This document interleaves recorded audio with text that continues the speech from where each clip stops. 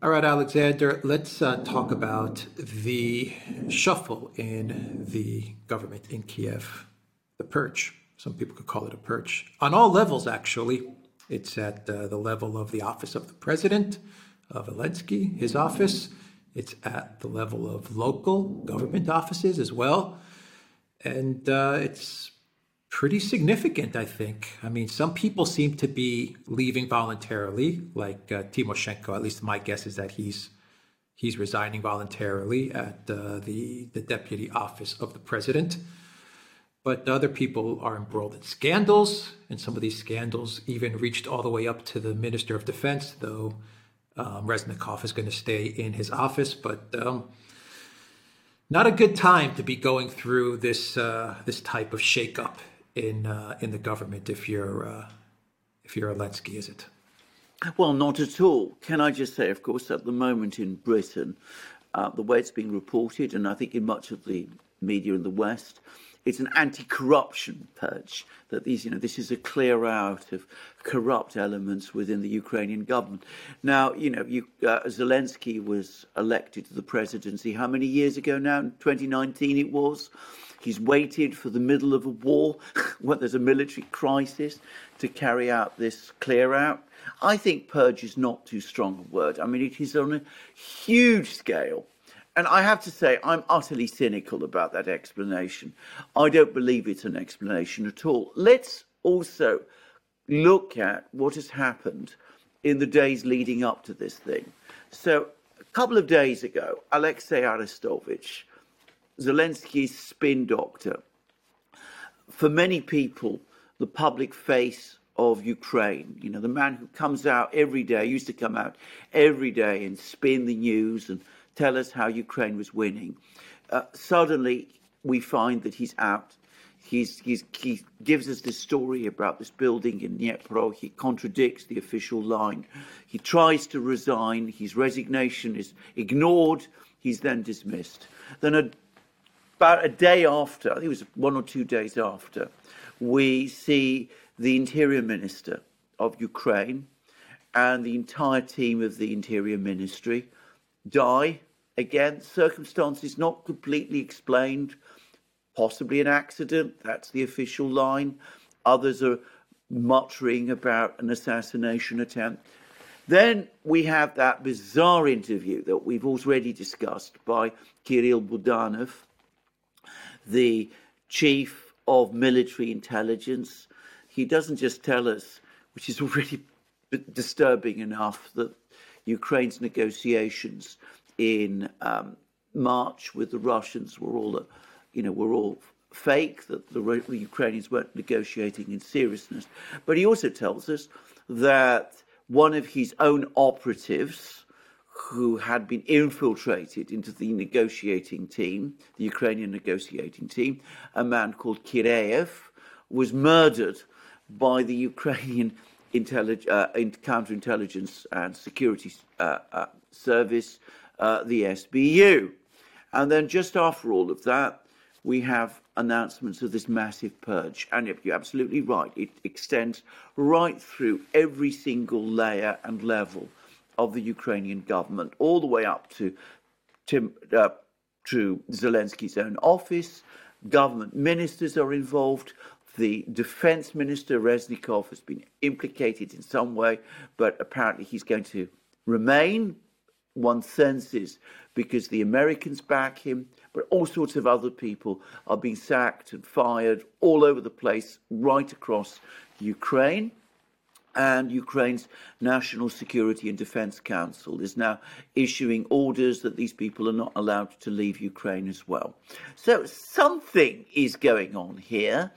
And we got reports over the last few days that about a week ago, the director of the CIA, William Burns, went to Kiev, and inevitably people are linking Burns's visit to Kiev with this huge purge. And I have to say, I think that's completely plausible. I would be very surprised if the Ukrainian leadership were to carry out a purge of this kind without first having it cleared it with the Americans. But beyond that, I do wonder whether the initiative for this might in fact not have come from the Americans. In other words, that Burns is now came along, gave Zelensky instructions. He said, we want all of these people out, we want our own people in, and this is what we're seeing. One way or the other, whatever explanation there is for all these moves, and I'm not saying that all of them are connected to each other.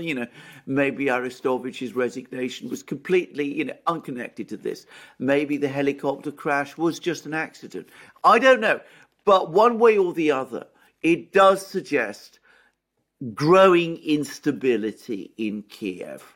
And I've discussed in the past how, in the early 60s in Saigon, as the Americans got more and more involved, we saw some signs of instability there, eventually leading to a coup against the president of the country, President Diem. It's beginning to have a look, something of that feel about this in Ukraine now. A purge, massive purge, I think purge is not the wrong word, of the entire military, political structure, or security structure of Ukraine, going on in the middle of a war when the news from the battlefields is turning bad, and when the Americans are incredibly heavily involved. As I said, something is going on, something big is clearly going on, and it suggests growing instability in Kiev. Yeah, the excuse that they gave for Burns' trip to meet with Zelensky was that he wanted to brief Zelensky on Russia's next military moves, which is absolutely ridiculous. The CIA director travels to Kiev so that he can brief Zelensky on Russia's next moves. Well, exactly. It's nonsense. If you believe that, then we have not just a bridge to sell you, but many bridges. It's just not plausible. Okay, so the question is what's going on? When stuff like this happens, does this mean that they're looking to consolidate control around the president, around Zelensky, or are they looking to remove control around Zelensky and perhaps build some sort of new government? Or, what would be the reason for these types of purges, especially one in the middle of a war? Yeah, I have to say, I don't think this is a good look for Zelensky. Look at some of the people who've been sacked. They are people who were very close to him. Kirill Timoshenko, who is one of his own team and who is now openly being alleged to have been involved in corruption. Arestovich, who was his bosom buddy, and, they worked together on all kinds of programs. It looks to me as if somebody is trying to tighten control of the Ukrainian government because they feel that things are going badly wrong and that Zelensky's leadership is becoming increasingly erratic. That's my own take of it. And if this goes on for much longer, and I come back to the South Vietnam affair, well, what eventually happened there was that they decided that the leader, the president, was so erratic that even if they hedged him around with all sorts of people loyal to themselves, he simply wasn't reliable enough, and therefore they removed him. And in Ukraine's case, I wonder whether it's any different at the end of the day, whether part of the reason, part of the rationale for this purge is precisely to put reliable people in the positions of power. So if the decision is finally made that Zelensky must go, there won't be resistance from the rest of the power structure to his removal. It does have that look to me about it. Yeah, they're isolating him, it seems. And that would explain Aristovich's statements, because he's been saying stuff as if he's upset at the fact that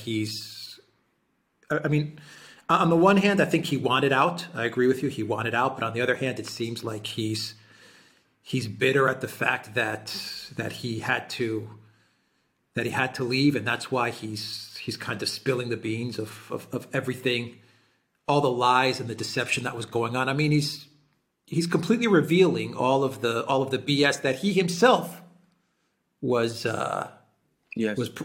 propagating, which is just such an odd 180 from this guy. He went from the chief liar to now the chief truth teller, and I just think to myself, this is a man that it seems like he couldn't continue in his position. He wanted out because he saw the writing on the wall. But on the flip side, it's almost like someone who's saying, I wanted out, but I'm so bitter at what we were promised to get and we didn't get. Perhaps the lies that we were told that then led to me spreading that lie further down the line. So now I'm going to just reveal everything. And then I think to myself, he could be controlled by other people, and that's why he's alive and talking, it seems. I mean, if he's even doing all of these interviews from Ukraine, because I imagine the nationalists are absolutely furious at Arestovich and the things that he's saying. I mean, he's putting his life in real danger here. So, I mean, the whole thing does seem like the walls are closing in on Zelensky, and he's being isolated bit by bit. This is I think. By the way, I think you're absolutely right about Arestovich, and bear in mind he's already been put on a public list. So I'm not saying this is a death sentence, but I mean he has already been put on a list as an enemy of Ukraine, and this is a semi-official Ukrainian list. So, this ought to be very, very worrying for him. And it's clearly a threat to him to shut up. And he's not doing so. And that suggests either that he's got a lot of protection or that, he's one of these people who's now utterly fatalistic and thinks that things are going horribly wrong. And he has just basically given up completely and is just accepting whatever comes. I have to say, I don't believe that second explanation. He doesn't seem to me like that kind of a man. I think he's hitting back because I think he thinks he has got protection from somewhere. Now, whether he's right about that is another matter. But overall, I have to say, I've been thinking a lot about this over the course of today. This purge in Kiev. I've been looking at who's been sacked. My own sense is there are people close to Zelensky. This is the story here, that what is going on is that there is a clear out of people who are close to Zelensky. And I think the initiative for this has come from the United States. And I would also add that Budanov, who is this military intelligence chief, apparently the word is in Ukraine that he too is very close to the United States. And remember, we've been discussing how he's suddenly been given all this prominence recently. Budanov has been coming out, giving all these interviews and things of this kind. He's suddenly become a very public figure over the last few weeks. We were previously in earlier programs wondering why that might be. Well, I wonder whether, in fact, he's been positioned for some more important role in the Ukrainian government. And, of course, we've also got other reports that Zelensky, they were trying to build up Zelensky, the commander of the army, some time ago. He seems to be unaffected by all this purge. And one wonders whether perhaps, he was put on the cover of Time magazine, I believe, and things of this kind, whether maybe Zelensky as well might be slated for some kind of promotion. It would not surprise me. Yeah, let's not forget that not only did Burns visit Kiev, we also had Boris Johnson visit Kiev. Absolutely. In what capacity? Who knows? But I don't think he was representing the UK government. That's for sure. So who exactly was he representing when he made his trip to Kiev? Last time Boris made a trip to Kiev, we saw the outcome. Now Boris makes a trip to Kiev, and we have this purge. I mean, I wonder if Boris went to Kiev to deliver a message to Zelensky or deliver a warning to Zelensky, given how close Boris appears to be to Zelensky. They've obviously Well, developed some sort of affection for one another. Who knows? I mean, well, is this coincidence? No, I don't think it's coincidence, actually, and that's a very good point. I hadn't thought about Boris's trip, but I mean, it's come out of nowhere. It was completely unexpected. We see this huge purge going on all around us, all around Zelensky. I wonder whether Boris went there, either with some kind of a warning, which is quite plausible, from, the British. The British, there's a sort of theory that the British are particularly supportive of Zelensky, and that he's, to some extent, I would say he's their man, exactly.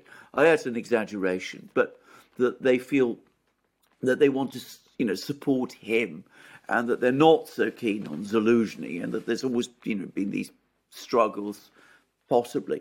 But I think it's also perhaps Boris trying to provide support to Zelensky, who is his personal friend. I mean, the two have become very linked with each other.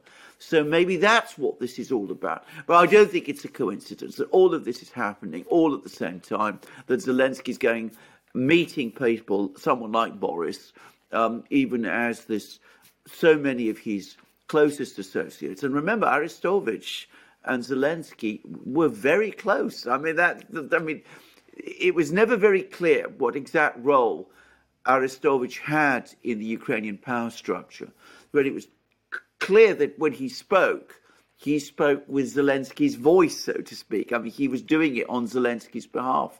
So, Arestovich's dismissal, and it was a dismissal, he wasn't even allowed to resign, was clearly a big event, and it looks to me as if it was intended to weaken Zelensky, and I suspect all of these moves are the same, and I wonder whether Boris, who's presumably still receiving intelligence reports, he's the next prime minister, whether he wasn't worried about it, made a dash to Kiev, tried to hold things together there for his friend Zelensky, gave Zelensky some kind of support, indicated to Zelensky that he still got friends in London. Yeah, the word is that Zelensky invited Boris to Kiev. It was on Zelensky's invitation that Boris made this sudden trip to Kiev. So maybe you could also say that Zelensky started to realize that the walls are closing in on him, and he says, I need some support from someone in the collective West. Who better than my buddy Boris? So, Boris, can you get to Kiev right away so you could show that I've still got the support of the collective West, because the vultures are circling. Yes, possible. Yes, it's possible. Yes. Anyway, I mean, the whole thing is that. Go on. Yeah. I just wanted to say, the whole thing is interesting. I mean, clearly something big is going on in Kiev, and I have to say, to me, trying to make sense of it all, looking at the backgrounds of all of these people, I do get the sense, as I said, that it is Zelensky himself who is the ultimate target of this. Yeah. Okay, so I want to ask you one more question to wrap up the video. Maybe it's related to this, but maybe not. And it has to deal with the whole tank issue. Actually, it has to deal with this whole tank thing, this escalation with the tanks, this panic with the tanks, as well as the story about Sikorsky and how he allegedly was sitting in on a meeting or had information that during the first 10 days of the special military operation, the Polish leadership was actually thinking about jumping into Ukraine and partitioning Ukraine. This is during the first 2 weeks. Of course, the Polish prime minister, he denies any of this, and he's saying, Sikorsky, shut your mouth. Sikorsky, obviously people who don't know Sikorsky, 2014, foreign minister of Poland. He was involved in the Maidan coup. He was the guy that tweeted out, "Thank you, USA," with the Nord Stream sabotage. So anyway, this guy's, look, he knows things. I don't think there's a doubt about that he's got his informants, and he has his way of getting information. Anyway, he made this statement about the partition of Ukraine by Poland in the first 10 days. We have this panic about getting tanks to Ukraine, and then even F-16s and all this equipment.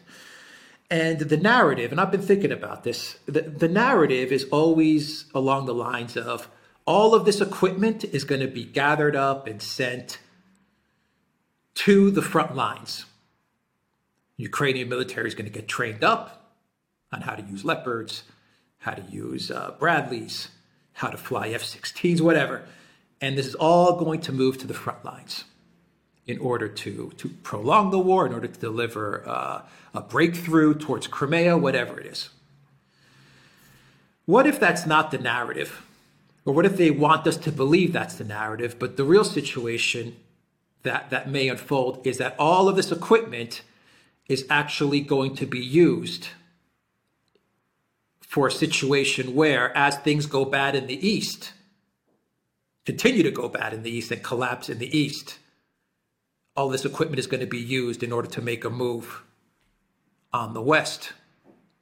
The intention is really not to send all of this equipment to the front line. The intention is to make sure that by springtime, this force that allegedly Poland is building, this 300,000 strong force, as well as other NATO support, will be used to secure a piece of West Ukraine. That was the initial thought way back in the beginning of the special military operation, according to the statements of Sikorsky. Because one thing that bothers me, real quick, just to finish, one thing that bothers me is that we're saying that, these weapons aren't going to make any difference and these tanks are going to actually bog down the Ukraine military, and then they have to train people and the maintenance and the distance and all these things. I mean, if we know this and we're saying this, obviously NATO knows this as well. The commanders in NATO know this. So it just seems very odd that they would just be so flippant about saying, let's send all of these tanks and all this equipment to the front lines so that, it can get them annihilated by the Russians. I just have this feeling that something else may be at play, and we're all being led to believe that all of this stuff is going to be used for some sort of offensive in the East, where I'm starting to think that the collective West understands that the East is lost in a way. Hold on as much as you can, but it's time for us to get something out of this conflict. In other words, so that this isn't a complete loss. I don't know. I just wanted your thoughts about that. I could be completely wrong about my thinking here. I could be completely off. I think it's entirely legitimate to think about this because, first of all, ask yourself a question: where is this equipment actually going to go initially? It's not going to go to Ukraine. It's going to go to Poland. This is the first point to understand. All Western military equipment destined for Ukraine goes to Ukraine through Poland. If we're talking about tanks, infantry fighting vehicles, wheeled armored personnel carriers, wheeled tanks, Patriot missiles, where are they going to be? Where are the Ukrainians going to train on these things? They are going to train in Poland. That's where it's going to happen. And it's going to be weeks, actually most probably months, before the Ukrainians are in a position to move all the troops that train on this equipment with all this equipment to the front lines. And of course, we have an operational crisis in eastern Ukraine, in Bakhmut now. I was getting reports this morning, I'm sure you've seen them as well, that, the ring around the Ukrainian troops in Bakhmut is closing. It's closing literally by the hour. So, they don't have months to, get people familiarized to any great extent on how the Leopard 2 works. Even if you could cobble all these Leopard 2s together, within the next couple of days, it would take weeks, months to arrive. Training up on how to use Bradleys. I read a very interesting article about this, that, it's a difficult machine to learn how to use. Once it's used, it can be very potent. But until that point, it's, 7 years, the Lebanese army hasn't been able to master them in 7 years. Ukraine, even if their troops are better trained and better qualified. Well, realistically, they're not going to be able to do it in a few weeks, not properly. But if you want to create some kind of intervention force in Poland, well, you have all this equipment there, and you have a Polish army which has already given away large numbers of its tanks, large numbers of its infantry fighting vehicles, large amounts of its artillery, Crab, self-propelled howitzers, very like the self-propelled howitzers the British are providing, that uses the same gun and turret, apparently. That's all been sent already to Ukraine, where it's all being destroyed. So if you really want to build an expeditionary force in Ukraine, rather to intervene in Ukraine, well, all this equipment is piling up in Poland, ready to be used. Now, you also have this covert mobilization by the Poles, which is taking place. 300,000 men, apparently, allegedly, are being called up, being trained as well. Well, let's assume that these events in Ukraine, in eastern Ukraine, play out. We've seen that there's advances by the Russians in Zaporozhye. There was information that they're now pushing forward in Vuhledar. As I said, Bakhmut is in an operational crisis. Well, you can see that there might be a time window still to put together an intervention force. The Poles, of course, are already familiar with the Leopard 2 because they operate it themselves. So you could 100 extra Leopard 2s is a considerable striking force for the Poles, who already have a large number of those. And of course, they've got infantry fighting vehicles. They're more familiar with this kind of equipment. You could see. I mean, I'm not saying you're right, but if you take a step back and think about this, all of that could make a great deal of sense.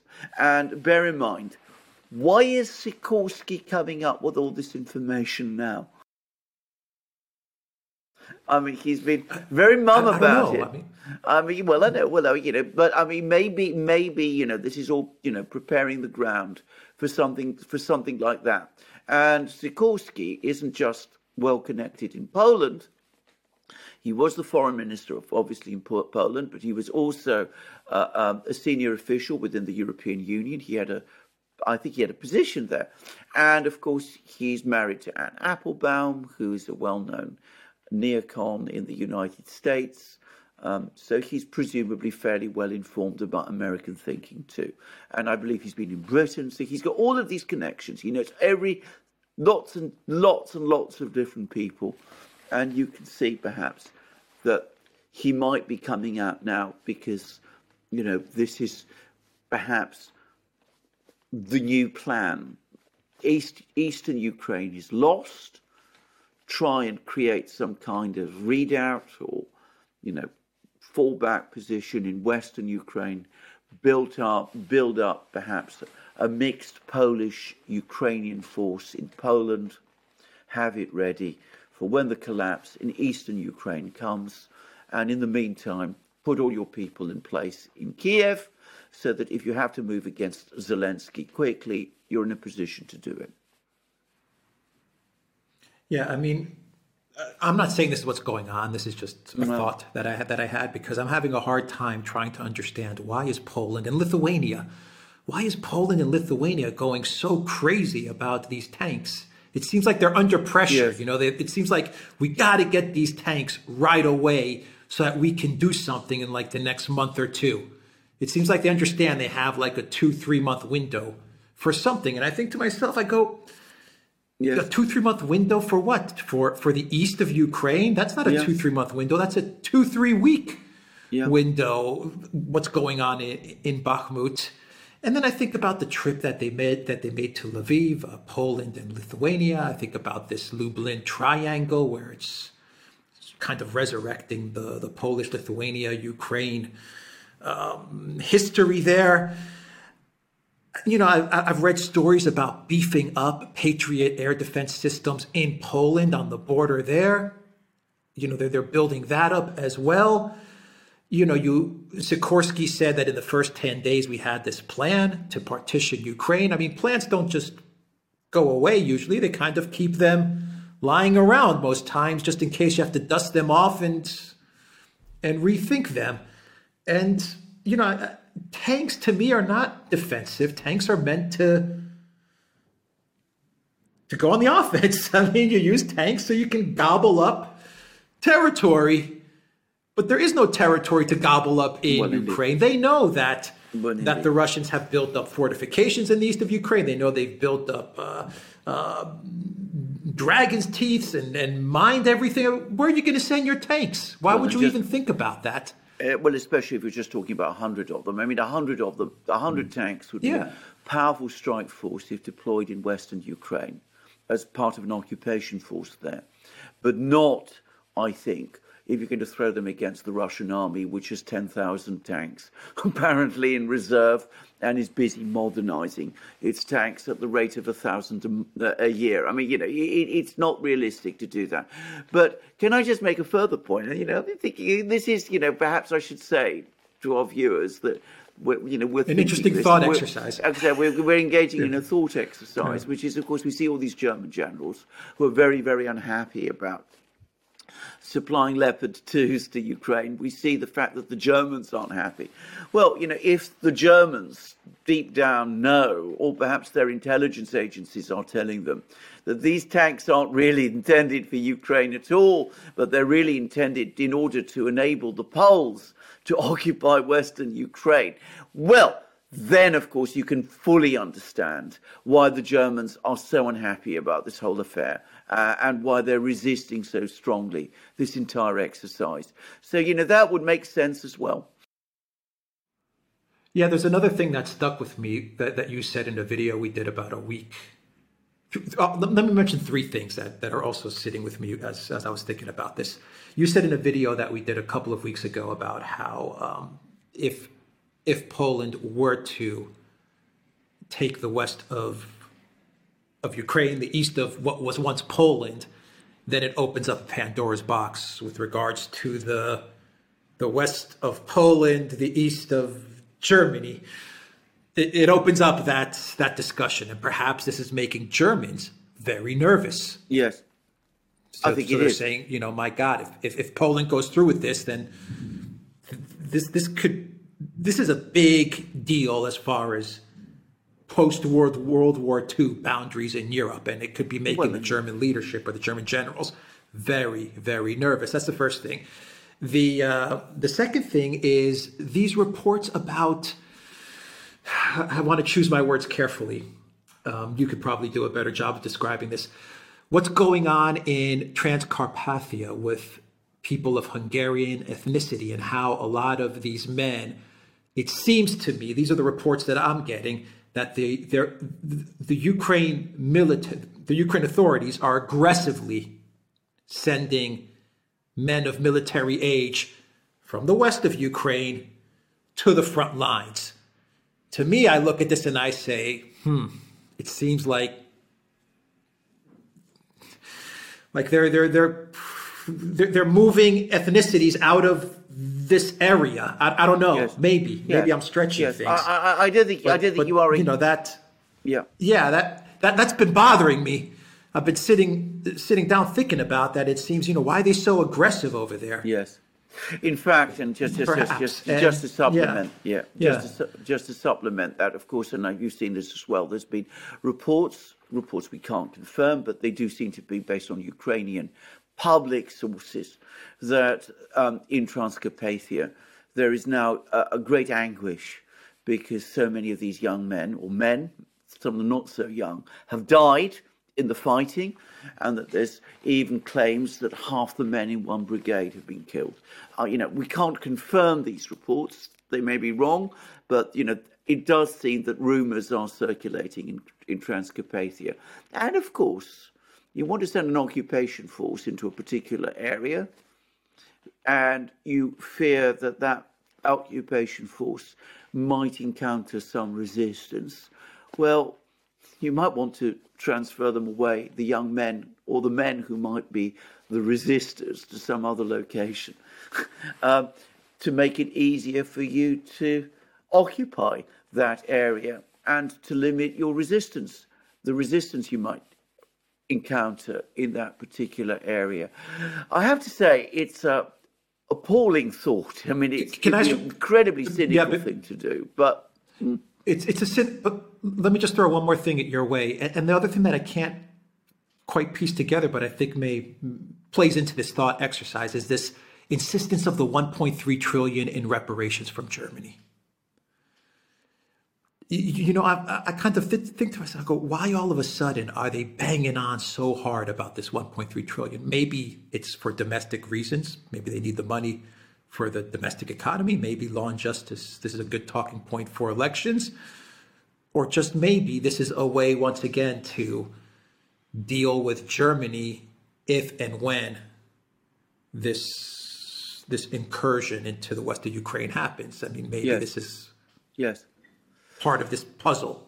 Yes, I could very well be. And can I just say, I mean, I can absolutely say that in Germany, if the Poles move into Western Ukraine in the kind of way that we've been talking about, that will be a very unpopular move in Germany. I mean, the Germans will be very alarmed about this. They already don't like this Polish government, which is stridently anti-German and which has been trying to put Germany on the spot all the time. The Germans will be very, very unhappy. And of course, they will also be concerned that Poland is getting too big for its boots, as they would see it, that Poland is becoming too big. It's taking on too much territory. It's taking on commitments that might suck in Germany as well. I think there'd be a lot of opposition in Germany if such a thing were done. So, the German aspect of all of this is not to be underestimated. And of course, from the Polish side, and it's important to stress here, we're not talking about every Pole. I mean, there will be enormous resistance to this, I suspect, in Poland as well. But, that's a discussion for another day. But from the Polish government's point of view, I can see that they might feel that talking about reparations, if it does nothing else, it keeps Germany on the defensive. It puts Germany on the back foot. It also reminds everybody about the Second World War. And it creates this narrative that Poland lost its lands in the east because of this corrupt deal that the Germans and the Russians did with each other in August 1939. And this is Poland rectifying that injustice. And if the Germans object, given that, they're sort of shown a tendency to be on good terms with the Russians, well, it's just because the Germans are the Germans, and that the Germans really should put up and shut up. So I think this is quite possible. It's entirely plausible that this is indeed the narrative. And Britain, of course, has very strong political ties with Poland, and the British government is an ally of Poland and tends to see Poland as one of its key allies now in Europe. And of course, Poland has many friends in the United States.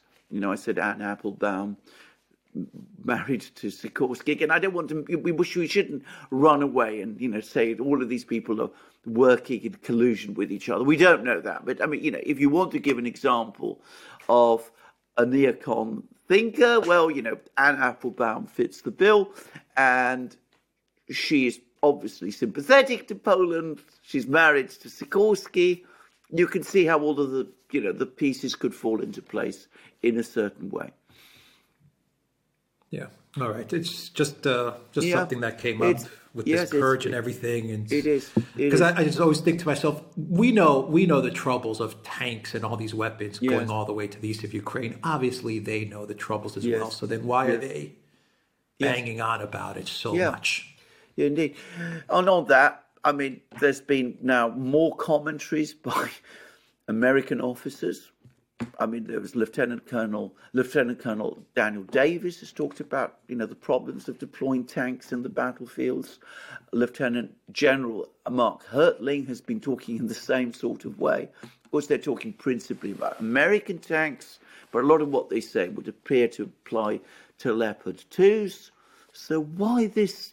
I have to say I've been a bit baffled by it myself. I mean, why do people think that this is any sort of solution to the problem that Ukraine is facing now? It clearly isn't. In the East, but it may be a solution to the West.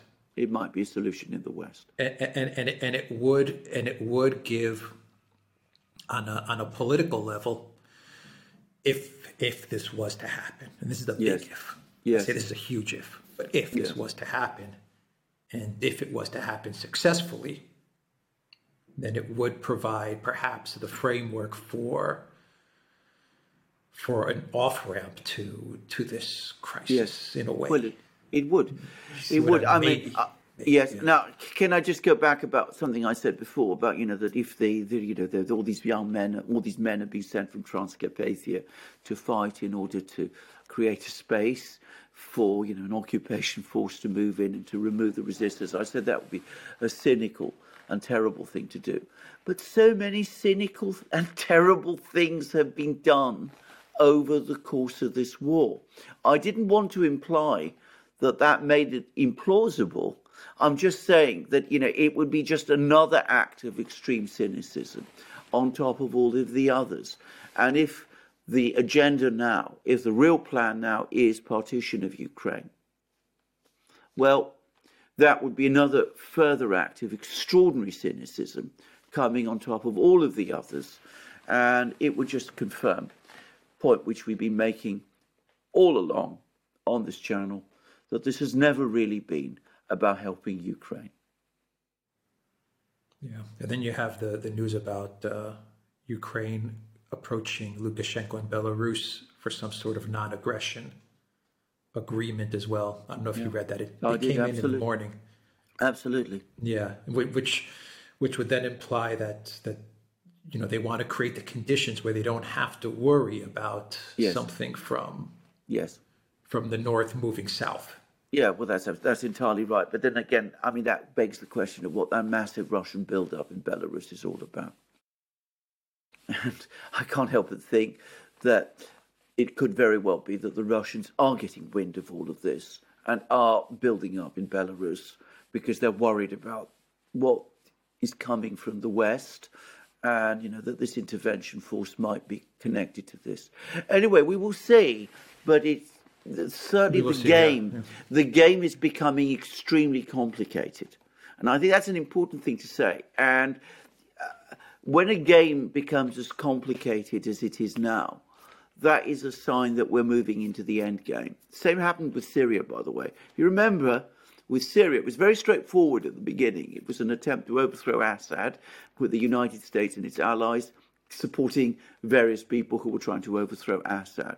And when it became clear that wasn't going to happen, it all started to get more and more complicated, as the end game often is.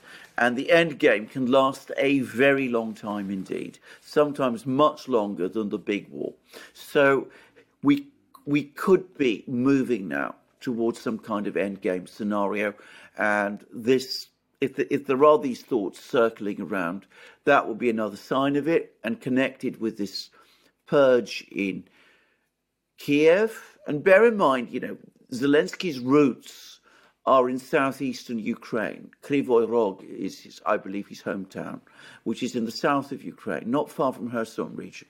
And he would probably not be happy to see Ukraine partitioned in this way, or at least so I'm guessing. So that might explain why there are moves to sort of isolate him and perhaps prepare the ground to get rid of him. And I understand that Arestovich also has a background, which is a Russian or Russian-speaking background. I don't know very much about, Arestovich's, antecedents, but, you could perhaps start to see that beyond Zelensky's unreliability, there might be other reasons why some people might not want him to be there. I'm going to finish by just repeating what I have said before. This would be an incredibly unwise and reckless thing for Poland to do, to move into Western Ukraine. Even if they got the green light from both the Americans and the Russians to do it. If they want to see how badly it can turn out, look again at Turkey and its interventions in Syria and just see how badly that worked out. And Poland would be making a huge mistake, in my opinion, if they entertained these things. They would upset the Germans. They would certainly annoy some people in Moscow. And they would find themselves, I think, getting themselves into a no end of trouble if they did something like this. Yeah.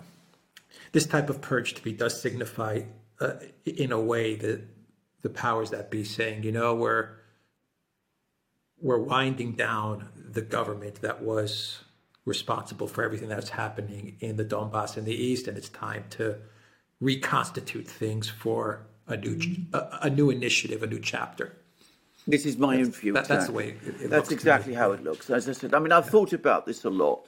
I've come up with various theories, but the more I thought about it, the more my view has crystallized that, as I said, this is really directed at Zelensky more than anyone else. And that does look like somebody's closing the chapter on that particular affair. Yeah. All right, we'll leave it there. That was an interesting thought exercise. Yes. We'll see how all of this plays out. Yes. TheDuran.locals.com. We are on Rockfin as well, and the Duran Shop, 10% off. Use the code. Good day. Take care.